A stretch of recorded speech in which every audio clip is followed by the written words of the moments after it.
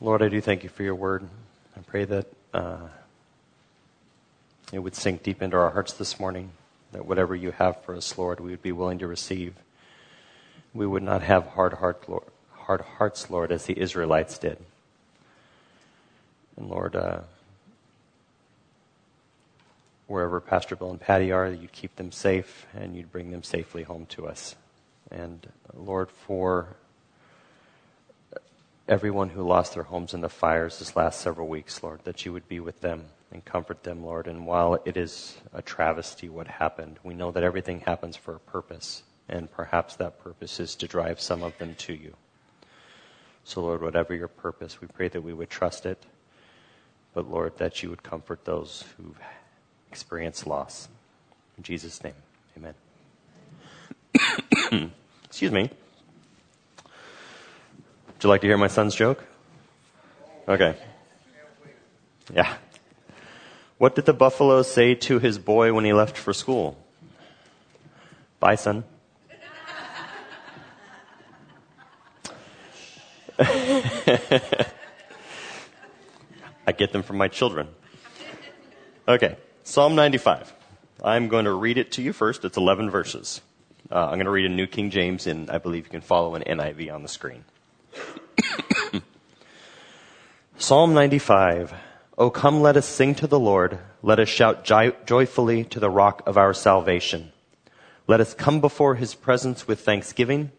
Let us shout joyfully to him with psalms.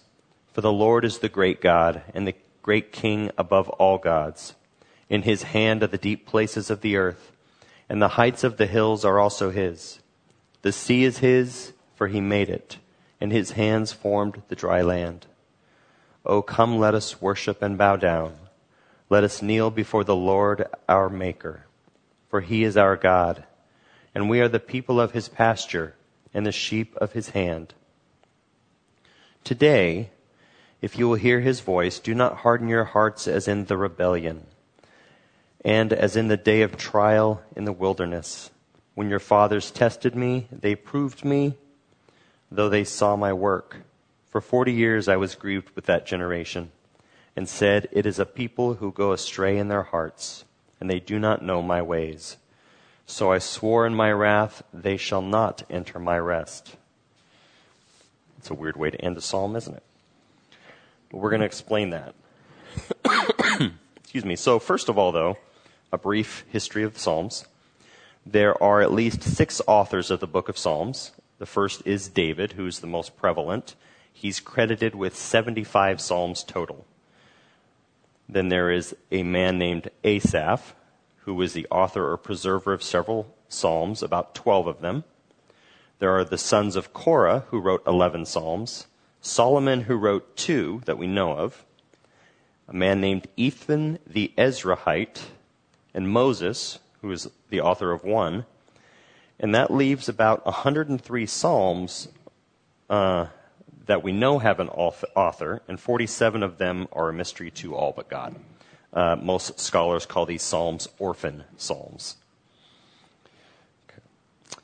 Now, what are the book of Psalms for? In Hebrew, it's called the book of praises, because every psalm contains some note of praise to God. The title psalms, which we know it by, comes from the Greek word psalmoi, meaning pious songs or music of stringed instruments. They were written over the course of 1,000 years, from about 1400 BC, from Moses, to about 400 BC. The book of Psalms was also originally divided into 5 separate books, and usually the Bible that you have will list it where it breaks it apart. Now, when were the Psalms used? They were used for liturgical purposes, or what that means is they were used for public worship or public church services. So when we say liturgical, and actually I originally gave a breakdown of the Greek, liturgy literally means public service. Now Psalm 95 that we're going over here is actually quoted 3 different times in Hebrews, from chapter 3 verse 7 to chapter 4 verse 13. And it's also here that we learn that Psalm 95 is attributed to David. So we come to verse 1 and 2. It says, "Come, let us sing for joy to the Lord. Let us shout aloud to the rock of our salvation. Let us come before him with thanksgiving and extol him with music and psalms." So who are we worshiping? Obviously, it's the Lord. The Lord here is all in capital letters. So that is Yahweh. And it's important to realize, and I know everybody in here has heard this before, that that is exactly who we're singing to, and only to him. Now, I know that a lot of us, including me sometimes, do not sing because we do not like the sound of our voice. I do not like the sound of my voice. I've heard it on tape recorder, and it's the most horrible thing I've ever heard. And there's actually a scientific reason for that. I looked it up. It's when you speak, the way it reverberates inside your head is how you hear it, but everybody else hears it as you hear it on a tape recorder. So it's a weird science thing. I can't explain it exactly, but it was interesting. You can actually Google it. But we're singing to the Lord. And when you sing, we all want it to sound fantastic. We all want it to be harmonious. We all want it to sound perfect together. My wife and our 3 oldest kids went to see Wicked a few days ago. And it was a great play. It was a musical. We like musicals, and it was perfect. Everybody sounded perfect as they were singing. It all worked together. It fit together. If you ever get a chance to see it, I would see it. But church is not a Broadway musical. We don't all sound harmonious together all the time, but that's really insignificant. We think it sounds horrible, but if we're all singing with our hearts to the Lord, to God, that's better than a Broadway musical. Any one that could be heard on earth. I don't know what the best one is, but whatever you could think of the best musical, God thinks of it above that. If our hearts are given to him in worship, that's what he cares about, and that's the best thing. Now, it also says we're singing to the rock of our salvation. Now, even today, rock means something firm, strong, secure. In Israel, it meant that as well. But for them, you have to realize when they were, maybe even when they were in Israel and they're running from their enemies, excuse me, they sought refuge in caves, in these rocks. They also would seek refuge in the fortresses that they would make on top of these rocks. So these fortresses were for their defense. They were for offense sometimes. But they were there for their protection, for their security. And you can read a lot of times where David himself, running from Saul, hid in several caves. And in some of the Psalms that we know David sang and wrote, for instance, Psalm 62, he writes, "Truly he is my rock and my salvation. He is my fortress. I will not be shaken. My salvation and my honor depend on God. He is my mighty rock, my refuge." So David's hiding in these shelters. He's hiding amongst the rocks, and it says it many times in 1 Samuel. But even though he realizes that these rocks are offering him protection, he realizes that it's the ultimate rock, God our rock, that is really using these things of the world, these rocks, these caves, to protect him. So God is using the material objects as the avenue with which to provide David protection. Now, with Israel, and even with us today, it's still applicable, the everyday type of deliverance that they're normally speaking about in the Psalms is not necessarily spiritual. They're talking about deliverance from their enemies. They're talking about deliverance from diseases or plagues. Anything that would have come up at that time that was in the physical realm that would be considered negative or bad, they were looking for deliverance from those things. And that's not a bad thing, because God still delivers us from those things today. I'm sure many of us have experienced times when we were younger where we did something really stupid and we thought, well, I should be dead. Obviously, God delivered me from that. Oh, good, I'm not the only one. But God delivers us in those ways. Hannah herself in the book of Samuel, she says, "I rejoice in your salvation. There is no rock like our God." Now, what was Hannah delivered from? Barrenness. She could not have children, but she was delivered from it, and she considered God her rock, her security, her fortress because of that. Now, for us, we relate the term of rock of my salvation to Christ, and it's absolutely applicable. It's exactly what God intended. But in Old Testament times, that revelation was unclear. Because God's revelation, as I've mentioned before, is progressive. He shows things in little snippets in the Old Testament, and as you get closer to New Testament times, it opens up. It's like a flower that blooms. All of a sudden, in the New Testament, when Jesus came, things became very clear. It was like an open rose. So, and we see that in Acts chapter 4. In Peter says, speaking of Christ, the stone the builders rejected was the chief cornerstone. So in other words, Christ, the prophet, priest, king who came to send salvation to the Jews, the builders, he was rejected by them. But he was that stone. He was that rock. It wasn't clear to them, though. And again, it wasn't just physical salvation, but it was the spiritual salvation of our sins. And you can see all throughout Israel's history that Christ was actually there. There were physical representations throughout their history of the impact spiritually that Christ was to have on their lives. We're told as they wandered through the wilderness that when they were thirsty, there was a rock that they drank from. And it was a physical rock that was there that Moses struck, and then he was struck again twice. The second time he wasn't supposed to, but it was struck. And it says in 1 Corinthians 10 that spiritually that rock was Christ. And Christ was there with them in the wilderness. We also see, and I think it was last week, the week before Pastor Bo brought it up, there was a serpent that they lifted up in the wilderness. It was a bronze serpent they put up on a pole. It was in Josiah's time, actually, that Josiah the king himself destroyed it, because it says they were worshiping it and calling it Nehushtan, which means in Hebrew, bronze thing. So they didn't have a name for it, they just called it bronze thing, and they were worshiping it.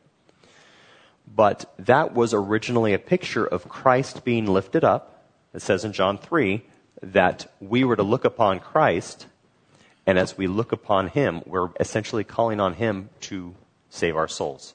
And that's what it was. They were to look on the bronze serpent, and everybody who looked at it, they didn't have to do anything, but if they were in their tent and they heard, hey, you just got to get up out of your tent and look at the bronze snake on a stick. All they had to do was walk out of their tent and look at it, and they were healed. That was all they had to do. It's the same thing with Christ. You believe on Christ. You call on his name, and you say, okay, that's where my faith is, and that's what you have to do. It was a foreshadowing. And so Christ was with Israel all throughout their history, even with Abraham. The angel and God at the terebinth tree, right before the angels went to destroy Sodom and Gomorrah, I believe that was a Christ. That was Christ in his physical form before he was born in Bethlehem. Now, how that works specifically, God is omnipotent and all-powerful and everything. I have no idea. But if he was small enough to figure out, he probably wouldn't be big enough to worship. Secondly, let's see, where am I? Anyway, rock of salvation. We worship Christ, who is our rock, with not just the physical deliverances he's given us, but the spiritual. Now it says, where are we worshiping next? Now we're worshiping, it says, in his presence. Now in the Old Testament times, they had the tabernacle built, and they had the Holy of Holies, and they had a smaller tent inside the big tabernacle, and that was where the presence of God was supposed to reside. Now only one person could enter there a year, and that was the high priest. So obviously, that's not what is being referred to here. But what the Jewish people understood at the time is no, we can't go into the Holy of Holies because we're separated because of our sin. But if they lifted up their hearts to the Lord in a spiritual place, yes, they could. And I say spiritual place, not a physical place, but where their heart is. So if our heart is, like it says in James, willing to draw close to God, then God is going to be willing to draw close to us. And it was the same way in the Old Testament as it is today.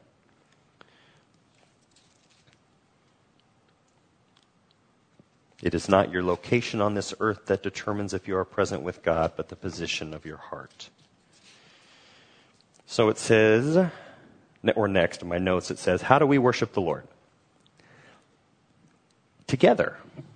I'll tell you why. Because it says 6 times, let us. Us. not me by myself, although I can worship by myself, but we should be getting together and congregating and worshiping together. And there are times where sometimes the church got together just to worship, the early church. Not that they didn't give the word was very prominent, but they got together to worship and to pray. It was very prominent, and it's the same thing we should do today. Hebrews 10:25 says, "Forsake not the assembling of yourselves." We're to get together. Now, we're also supposed to sing joyfully. We're supposed to shout joyfully. We're supposed to sing with thanksgiving and with music and psalms or songs.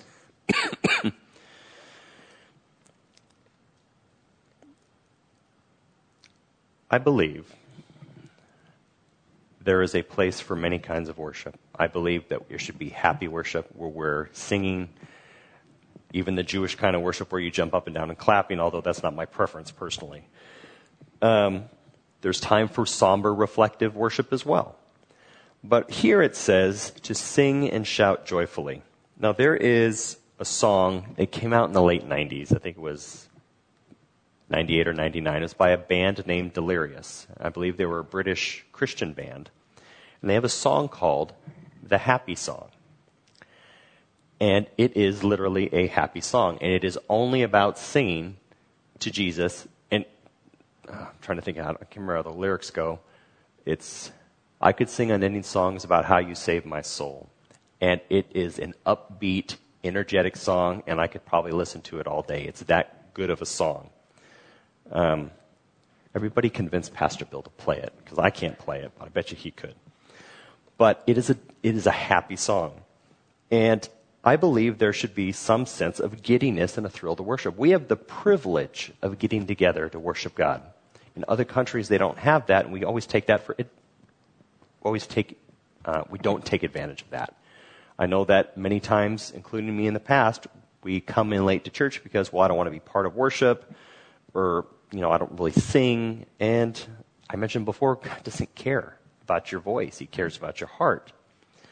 But there should be a giddiness to it. The butterflies you get in your stomach when you're excited about something, that should be the same thing we have when we worship. I am personally kind of a thrill seeker, not like super extreme like some people are, but skydiving. I've been skydiving before, and when I did it, I was very excited. My wife had bought it for me for a Christmas present, and I had been dreaming about skydiving since I was in high school. And we're walking down to the airplane, and, I got butterflies in my stomach. And the guy and I did tandem, I was attached to somebody. And then I was talking to the camera guy who videotaped it. And he's videotaping, so are you nervous? Are you apprehensive? And I said, no, not at all. I've been looking forward to this for a long time. And he said, really? You're not scared? I said, no, not at all. Absolutely. So when you look at the picture of me jumping out of the plane, I have a big smile on my face. I'm giddy. I'm excited. And the next picture I think I've posted in the past was me like that, going down the sky. I was not scared in the least, but I was thrilled. And it's that same thrill, that same excitement that we should have about the privilege of worshiping our Creator. I said already, shout joyfully with thanksgiving. We just had Thanksgiving, and you could find a verse in the Bible for every single day of the year about something to give thanks for. And honestly, I think every morning that each of us wakes up, the first thing should be is, thank you, Lord, for another day. And then with music and songs or psalms, worship doesn't mean you need a guitar, doesn't mean you need a harp or a piano. Not that I don't like those things, I like them fine. I actually like it better sometimes. But it doesn't even have to, it says with songs. You don't even have to have a legitimate song to be worshiping the Lord. You can worship the Lord simply by being obedient. And my middle daughter, she beats to her own drum. And that's not a bad thing. I don't mean that as a bad thing at all. But this is what she does. We put her in dance class when she was little. And Mariah was in dance class as well. And Mariah would do everything she was told, and she would do the dances. And Hannibal was like, I'm not dancing like that. And she would do her own thing.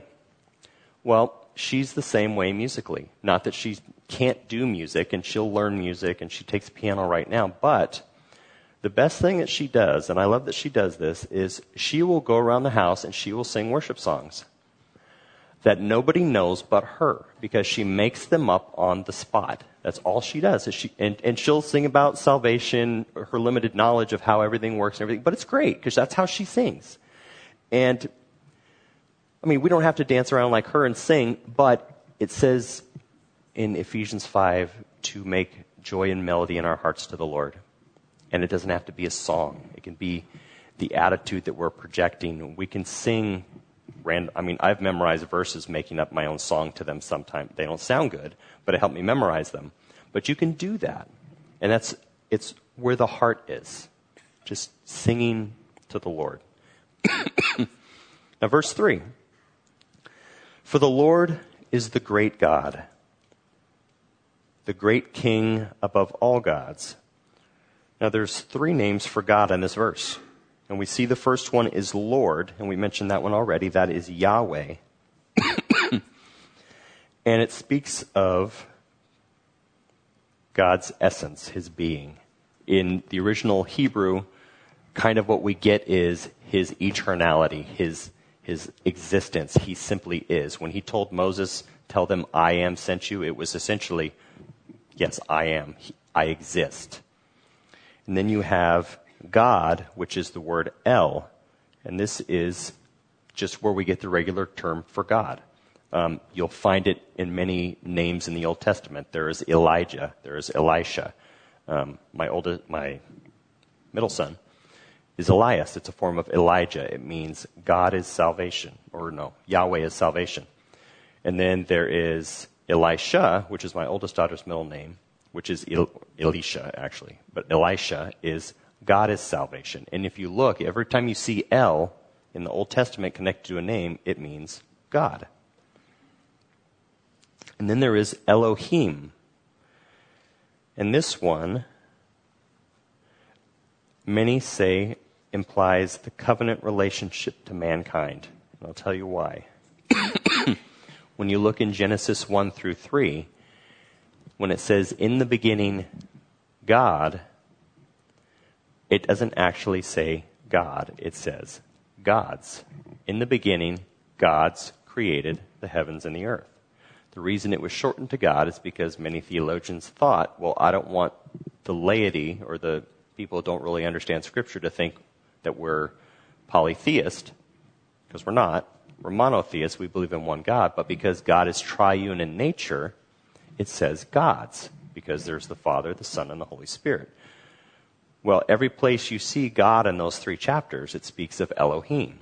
And God is speaking to himself. He's speaking within the Father, Son, and the Holy Spirit. They say, what shall we do now that man has eaten of the tree of knowledge of good and evil? And they are talking about it. And so because of God's covenant relationship with man, he put him in the Garden of Eden. That is what it's referring to. There's a lot more to it than that, but that's to sum it up where it comes from. Verse 4, 5, and 6. In his hand are the depths of the earth, and the mountain peaks belong to him. The sea is his, for he made it, and his hands formed the dry land. Come, let us bow down and worship. Let us kneel before the Lord, our Maker. We'll get back to the creation in a second, but let's get to verse 6. In verse 6, there's 3 different words to express adoration for God. The first is, it says, let us worship. And I'm going to completely destroy how you say this Hebrew word, but it's nishta ka'eva, or something to that effect. And what it means is, let us prostrate ourselves. It's the highest act of adoration you can give God. And when you see in movies where someone totally gets down and falls on their stomach before a ruler or whatever, that is prostration. It is getting as low to the ground as you possibly can. The second one is bow down. That's nikra'ah, or something like that. But it means let us crouch or cower down, or bending the legs under. If you've ever seen someone sit on their knees as far as they can down. That's crouching down on the knees as far as they can. It's almost as if a dog is sitting down and waiting to receive commands from the master. We had a dog growing up named Susie. She was a golden retriever. And she would sit down on the ground and she'd wait for shake or roll over or heel or whatever, and she'd get a treat and stuff like that. But that's kind of what it's talking about. The third one is kneel. Kneel before the Lord our Maker. And it's nibraka. And that's let's put our knees to the ground in the posture of one who's supplicating. And that's almost like you're like this and you're ready to ask God for something. When you supplicate, you're asking God. But despite those three ways of showing adoration for bowing before God, you can put your body in any position you want. If your heart is not right, it's not going to matter.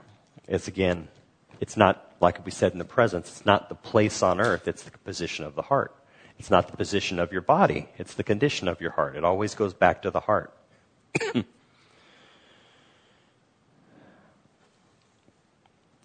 Verse 7. For he is our God, and we are the people of his pasture, the flock under his care. Today, if only you would hear his voice. Now, it says, he is our God. It says, our God. That means no matter what, he's going to be our God. No matter what we do, if we've already given ourselves to him, if we've sinned and we need to repent, he's still our God. He just wants us to get our condition right, our heart right. It's a constant, our God. Then it says, we are the people of his pasture.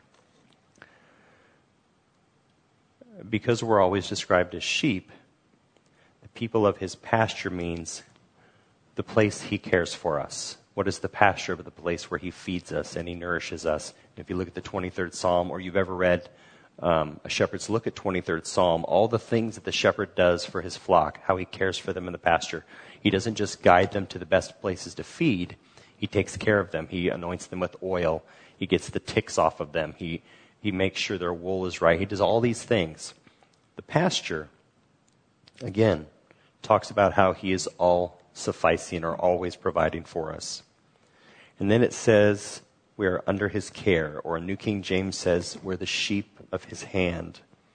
What that means is he is ours. He is personal.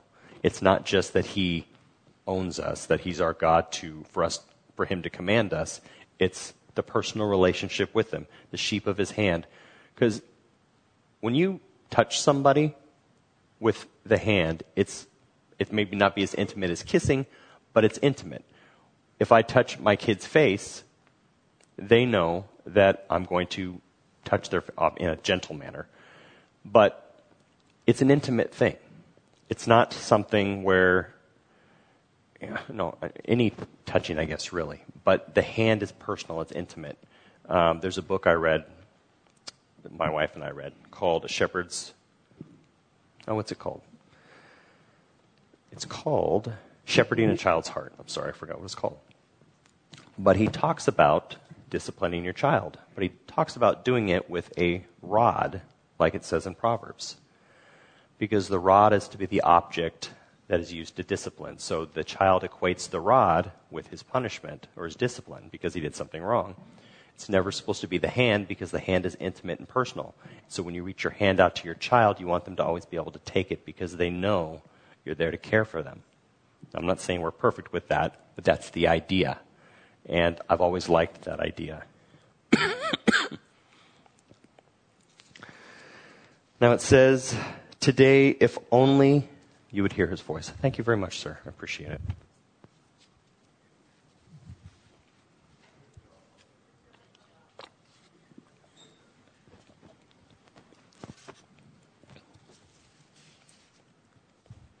Today, if only you would hear his voice. That's how verse 7 ends. It says, if you would only hear his voice. Now, the question is never, is God speaking? The question is always, am I listening for his voice? It says if, because we don't always listen what God says to do. do we? God never speaks just to speak. He always speaks so we'll obey, and he always wants us to obey for our own good. And it says we need not harden our heart when God speaks. And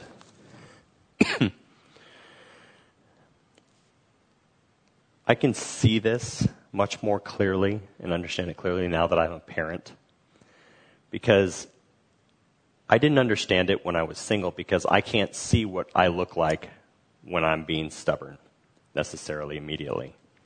But I can see it on my children when I give them a command or an order, and I don't give them arbitrary commands like, hey, go jump on one foot for a half hour, because that's stupid. God doesn't do that either.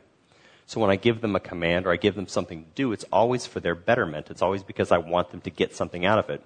It may be a chore, but even out of that chore comes some discipline, because it's something that you have to do later in life. Sometimes you do things you don't want to do. In fact, every day you do things you don't want to do. It's just your duty. It's what you have to do. But seeing my kids go sometimes, and every single one of them has done it. And having seen it, when I saw it the first time, I was like, oh man, that's probably what I look like. But that can be the beginning of a hardened heart. And I don't want that. And I won't tell you which one, but sometimes, actually some of them, a lot of them do it is, when I get frustrated sometimes, I won't say anything, but my hands will get tense. And sometimes I'm like going like this sometimes because I'm frustrated. Or I'll hold them really tight. Well, some of my kids do that now. And I'm like, oh, I guess I know where they got that from. But it's what you can see with that is this battle within the heart. Because God wants one thing and we want another. And it's a battle of the wills. And when we let God win that battle, our heart will not become hard. But if we win that battle, we let ourselves win, our heart can become more difficult. It becomes harder. And we want to make sure, and communication is very important. And so when you're praying and you come across a situation where you know God is telling you to do something and you don't want to do it,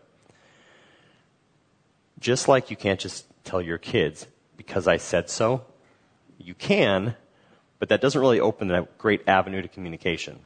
And not that we've ever done it, sometimes it's necessary to say that and then explain yourself later. There's times where we've had to bring our kids and talk to them for a whole half hour or more so they understand exactly why these things are happening.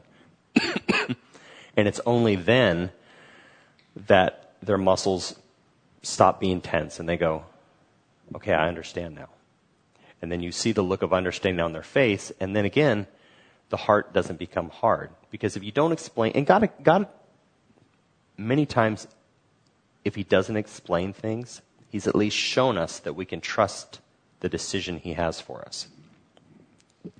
So it's important not to harden your hearts. Now verse 8, do not harden your hearts as you did at Meribah, as you did that day at Massah in the wilderness.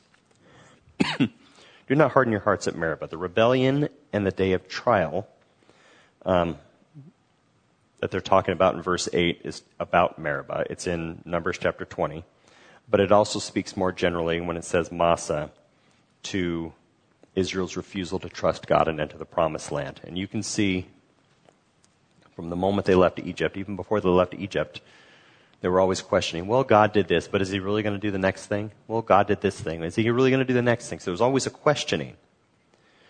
But it says, don't harden your hearts as you did at Meribah. Now, the appeal to not harden your heart means that there is some aspect of the will in our own will when it comes to the hardness or softness of the heart. See, there's people who say, I don't know which people. There are people who say, it's been in commentaries and things, where they say, well, God's the one who hardens the heart. Well, yes, God does harden the heart. But God hardens the heart in a very specific way.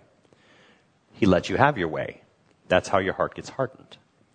So when it says God hardened Pharaoh's heart in Exodus, it's because God allowed him to have his way. And what that means is we are the cause of our own hardened heart, whether we submit to what he wants or we don't. We control some aspect of that. And again, it's interesting that you look at these first 7 verses, and there's a call to come and worship God. It's not a harsh call. It's come and worship. You've got this benefit to worship the creator of the universe. And then in verse 8, the end of verse 7, verse 8, it says, come worship God, but don't do this. There was actually, the play we just saw, Wicked. Glinda in the play was always very blonde, for lack of a better term. And she would talk in this voice. She would like talk, oh, to the munchkins and all. And she would talk like that. But then when she'd get upset, she'd be like, no, I'm not going to do that. And her voice would completely change. And it's kind of like a change of voice here. God, they're saying, come worship the Lord, but don't do this because this is dangerous. There's a change of voice here. Now, Charles Spurgeon suggests that there are several ways that we can harden our hearts against the Lord. And I believe they all have a biblical basis, which is why I'm going to read some of them.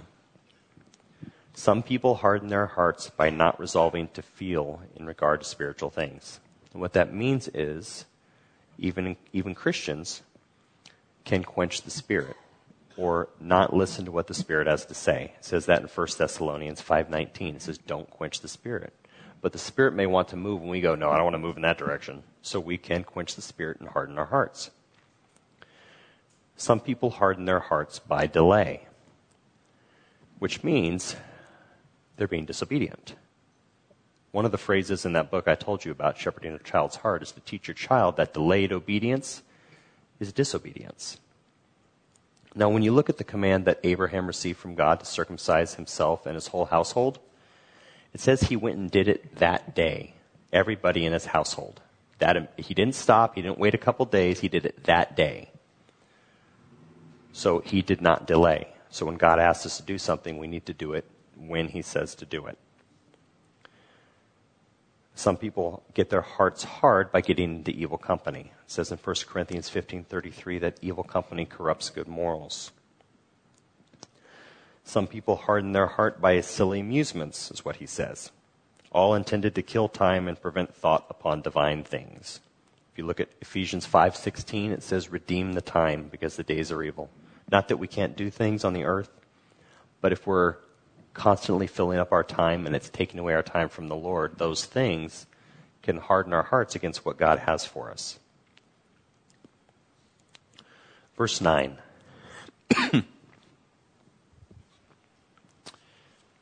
Where your ancestors tested me, they tried me, though they had seen what I did. Let me actually read that from the start.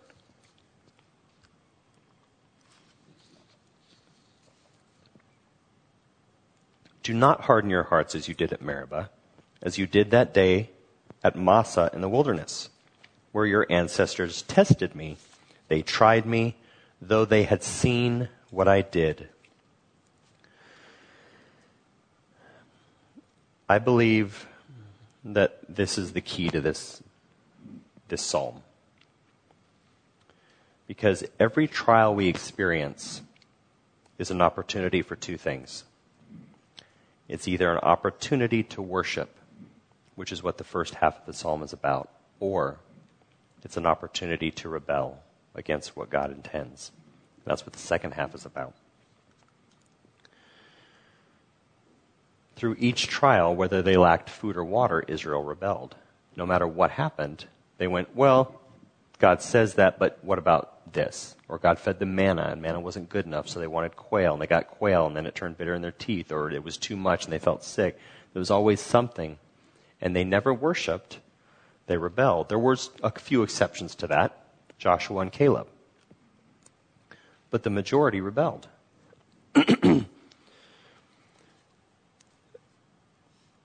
There are some people who will say, well, they didn't have food or water, so they had good reason to rebel.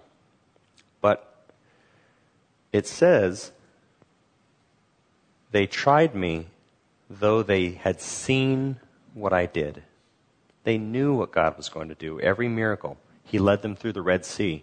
If God can lead them through the Red Sea, then food and water is a very pitiful thing, very easy in comparison. God gives us reasons to trust him. There's always reasons. There's never one scripture that I've read that it would cause me to doubt that God has our best in mind. Now, there's a place called Kadesh Barnea. It was on the border of the Promised Land, and it was where they were supposed to enter. And it's the place where Moses sent out 12 spies, and they were there for 40 days in the the Promised Land, searching it out.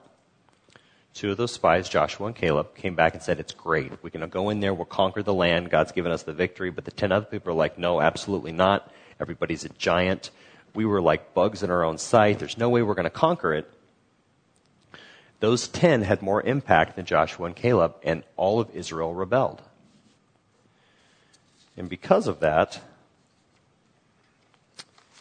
the Lord wanted to destroy Israel. But Moses interceded for them and said, no, Lord, this is what you said you're going to do. Far be it from you, because we don't want the nations to say that you don't fulfill your word. So God said, this is what I'm going to do. Every day you were there is a year that you're going to walk in the wilderness for judgment.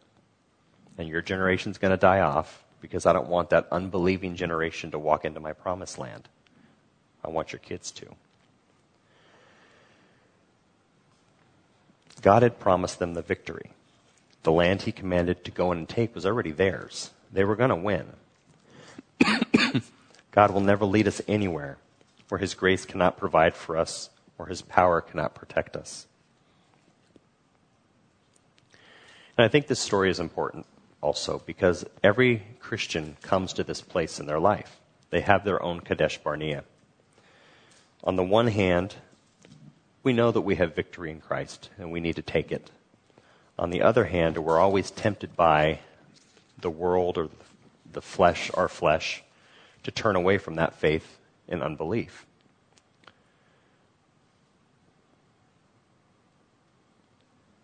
I think we all have that propensity. And life will always be difficult. There will always be something that will try us. Now, you guys know that I hike a lot with my kids. Now, we hiked to a place called Piles Peak. If you go up to the top of Cowles Mountain, there's a trailhead for another mountain called Piles Peak. And if you do Cowles Mountain, it's about 3 miles round trip if you start from the Gulf Crest side. If you add in Piles Peak to that, which is the only way you can get to the trailhead, it adds an additional 3 miles total. They didn't want to do it, but I didn't care. So I told them we're going. So we went, and they complained the entire way up. I can't tell you how annoying it was. And that was only 5 kids. I don't know how God could possibly do it with 2 million Israelites. But it was exhausting. But this is what happened. We get to the top, and every single bit of complaining stopped. Because they were in such awe at the view that we had from the top. It was evening, and it was actually fairly clear, and we could see pretty far. And so their complaining stopped, and they had exhilaration the rest of the time. We stayed up there for, I think, 30 minutes or so, and then we walked back down. But not once on the way back did they complain. They were so exhilarated with what had happened that it didn't matter. The trial that they had just gone through to get to the top, it was completely out of their mind. And I think when you look at verses 3 to 5, and I said I was going to come back to this, when it talks about God's creation and what he's done, and the witness that his creation gives to him, it sends you in a state of worship. There are times where you will experience trial and tribulation, and then you'll have to look back and see what God has done. And sometimes Israel had to look back at what God had just done for them. When I even go hiking by myself sometimes, I hiked El Cajon Mountain last month, and it's about 12 miles round trip. It is a hard hike. It's probably one of the hardest ones I've done in San Diego. And most of the way up, it's like this. And if it's not like that, it's like going straight back down like that. So it's like there's not a whole lot of flat. And whenever my legs were burning, I'd stop and then I'd just look around at what God had created. And I go, yeah, that's right. This is why I do this, because I love to see what God's creation is. So it doesn't matter the trial. Look at what God's done, whether it's his creation, even walking out at night. You can't see the stars as well from the city, but looking out and beholding the stars. And even the psalmist in several places says, look at the stars. I can't even number them. Look what you've done. Seeing God's creation, seeing what he's done, should put us in a state of worship instead of rebellion. Instead of looking at the trials and circumstances around us, when you're in the midst of difficulty and trial, pick up your head and look around what God has done and is doing. Now, verse 10. For 40 years I was angry with that generation. I said, they are a people whose hearts go astray, and they have not known my ways. They do not know my ways. One commentator said, to know God is to trust him. Unbelief is evidence of small or faulty knowledge of God.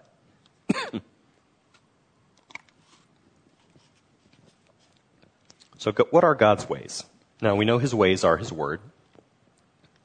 This is his commands for us to follow. But I'm going to read to you Deuteronomy 8, 1 through 6. Verse 1. Every commandment which I command you today you must be careful to observe, that you may live and multiply and go in and possess the land of which I swore to your fathers. And you shall remember that the Lord your God led you all the way these 40 years in the wilderness to humble you and test you, to know what was in your heart, whether you would keep his commandments or not. So what are God's ways from just those two verses? One of God's ways is he leads us. He led them. God's ways is to lead us, and he leads us through his word, through his commandments. Now, the next thing you see in these verses is that God wanted to humble them. Now, they were already slaves for 400 years, and that can be pretty humbling, I would think. But God wanted to make sure they were actually humble, because you can be a slave and still be proud in heart. And he wanted to make sure that their heart was at a ready state, that they were humble.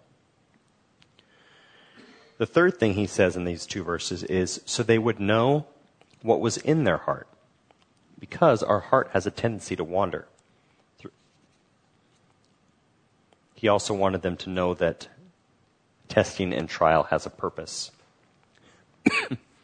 Now, verse 3 of chapter 8 of Deuteronomy says, so he humbled you, allowed you to hunger, and fed you with manna, which you did not know, nor did your fathers know, that he might make you know that man shall not live by bread alone, but man lives by every word that proceeds from the mouth of God. So the next thing he wants us to know, that is his way, is that man lives by every word of God.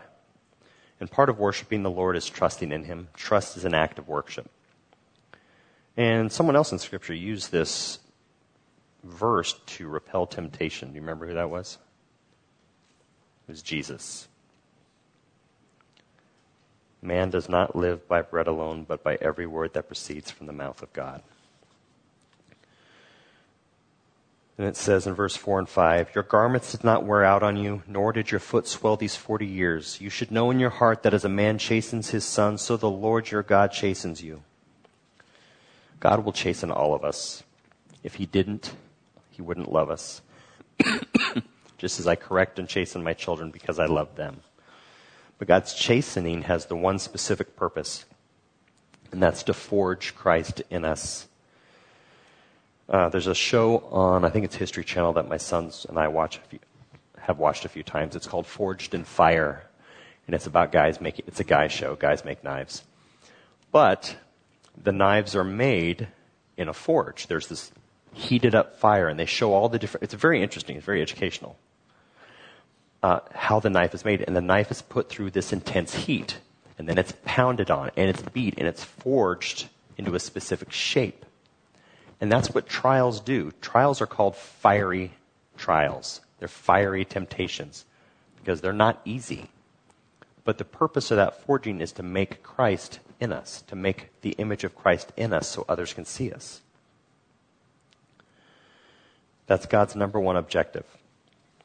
And it says in Hebrews 12:11, no chastening seems to be joyful for the present, but painful. Nevertheless, afterward it yields the peaceable fruit of righteousness to those who have been trained by it. Verse 6, therefore you shall keep the commandments of the Lord your God, to walk in his ways and to fear him. The desert wanderings that they went through, they were physical for them, but they were also symbolic, because they symbolized the wandering heart that they had against the Lord. Instead of turning to him in an act of worship, they rebelled. They didn't know God's ways because they chose instead to follow their own. It says in verse 11, so I declared on my oath in my anger, they shall never enter my rest.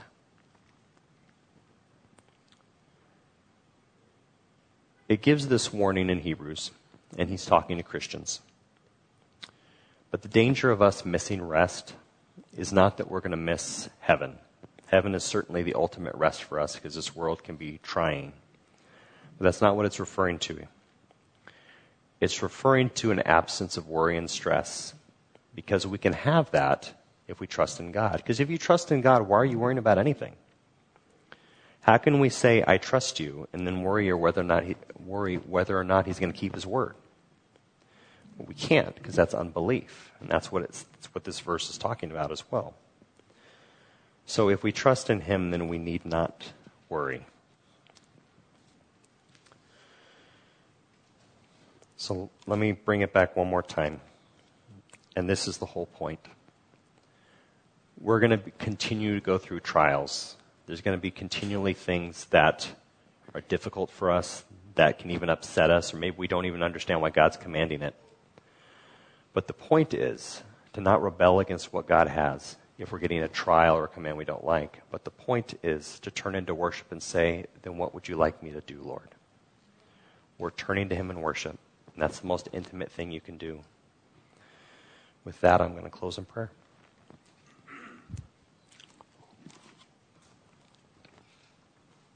Lord, I do thank you for your word. And Lord, help us never to be rebellious against what you'd have for us. Life is always going to be difficult, Lord. It's never going to be easy. But the trials we go through, Lord, will forge you in us so that we may be that living witness, that living sacrifice for you. Lord, may our lives be a living sacrifice. May our lives worship you in everything that we do. In Jesus' name, amen.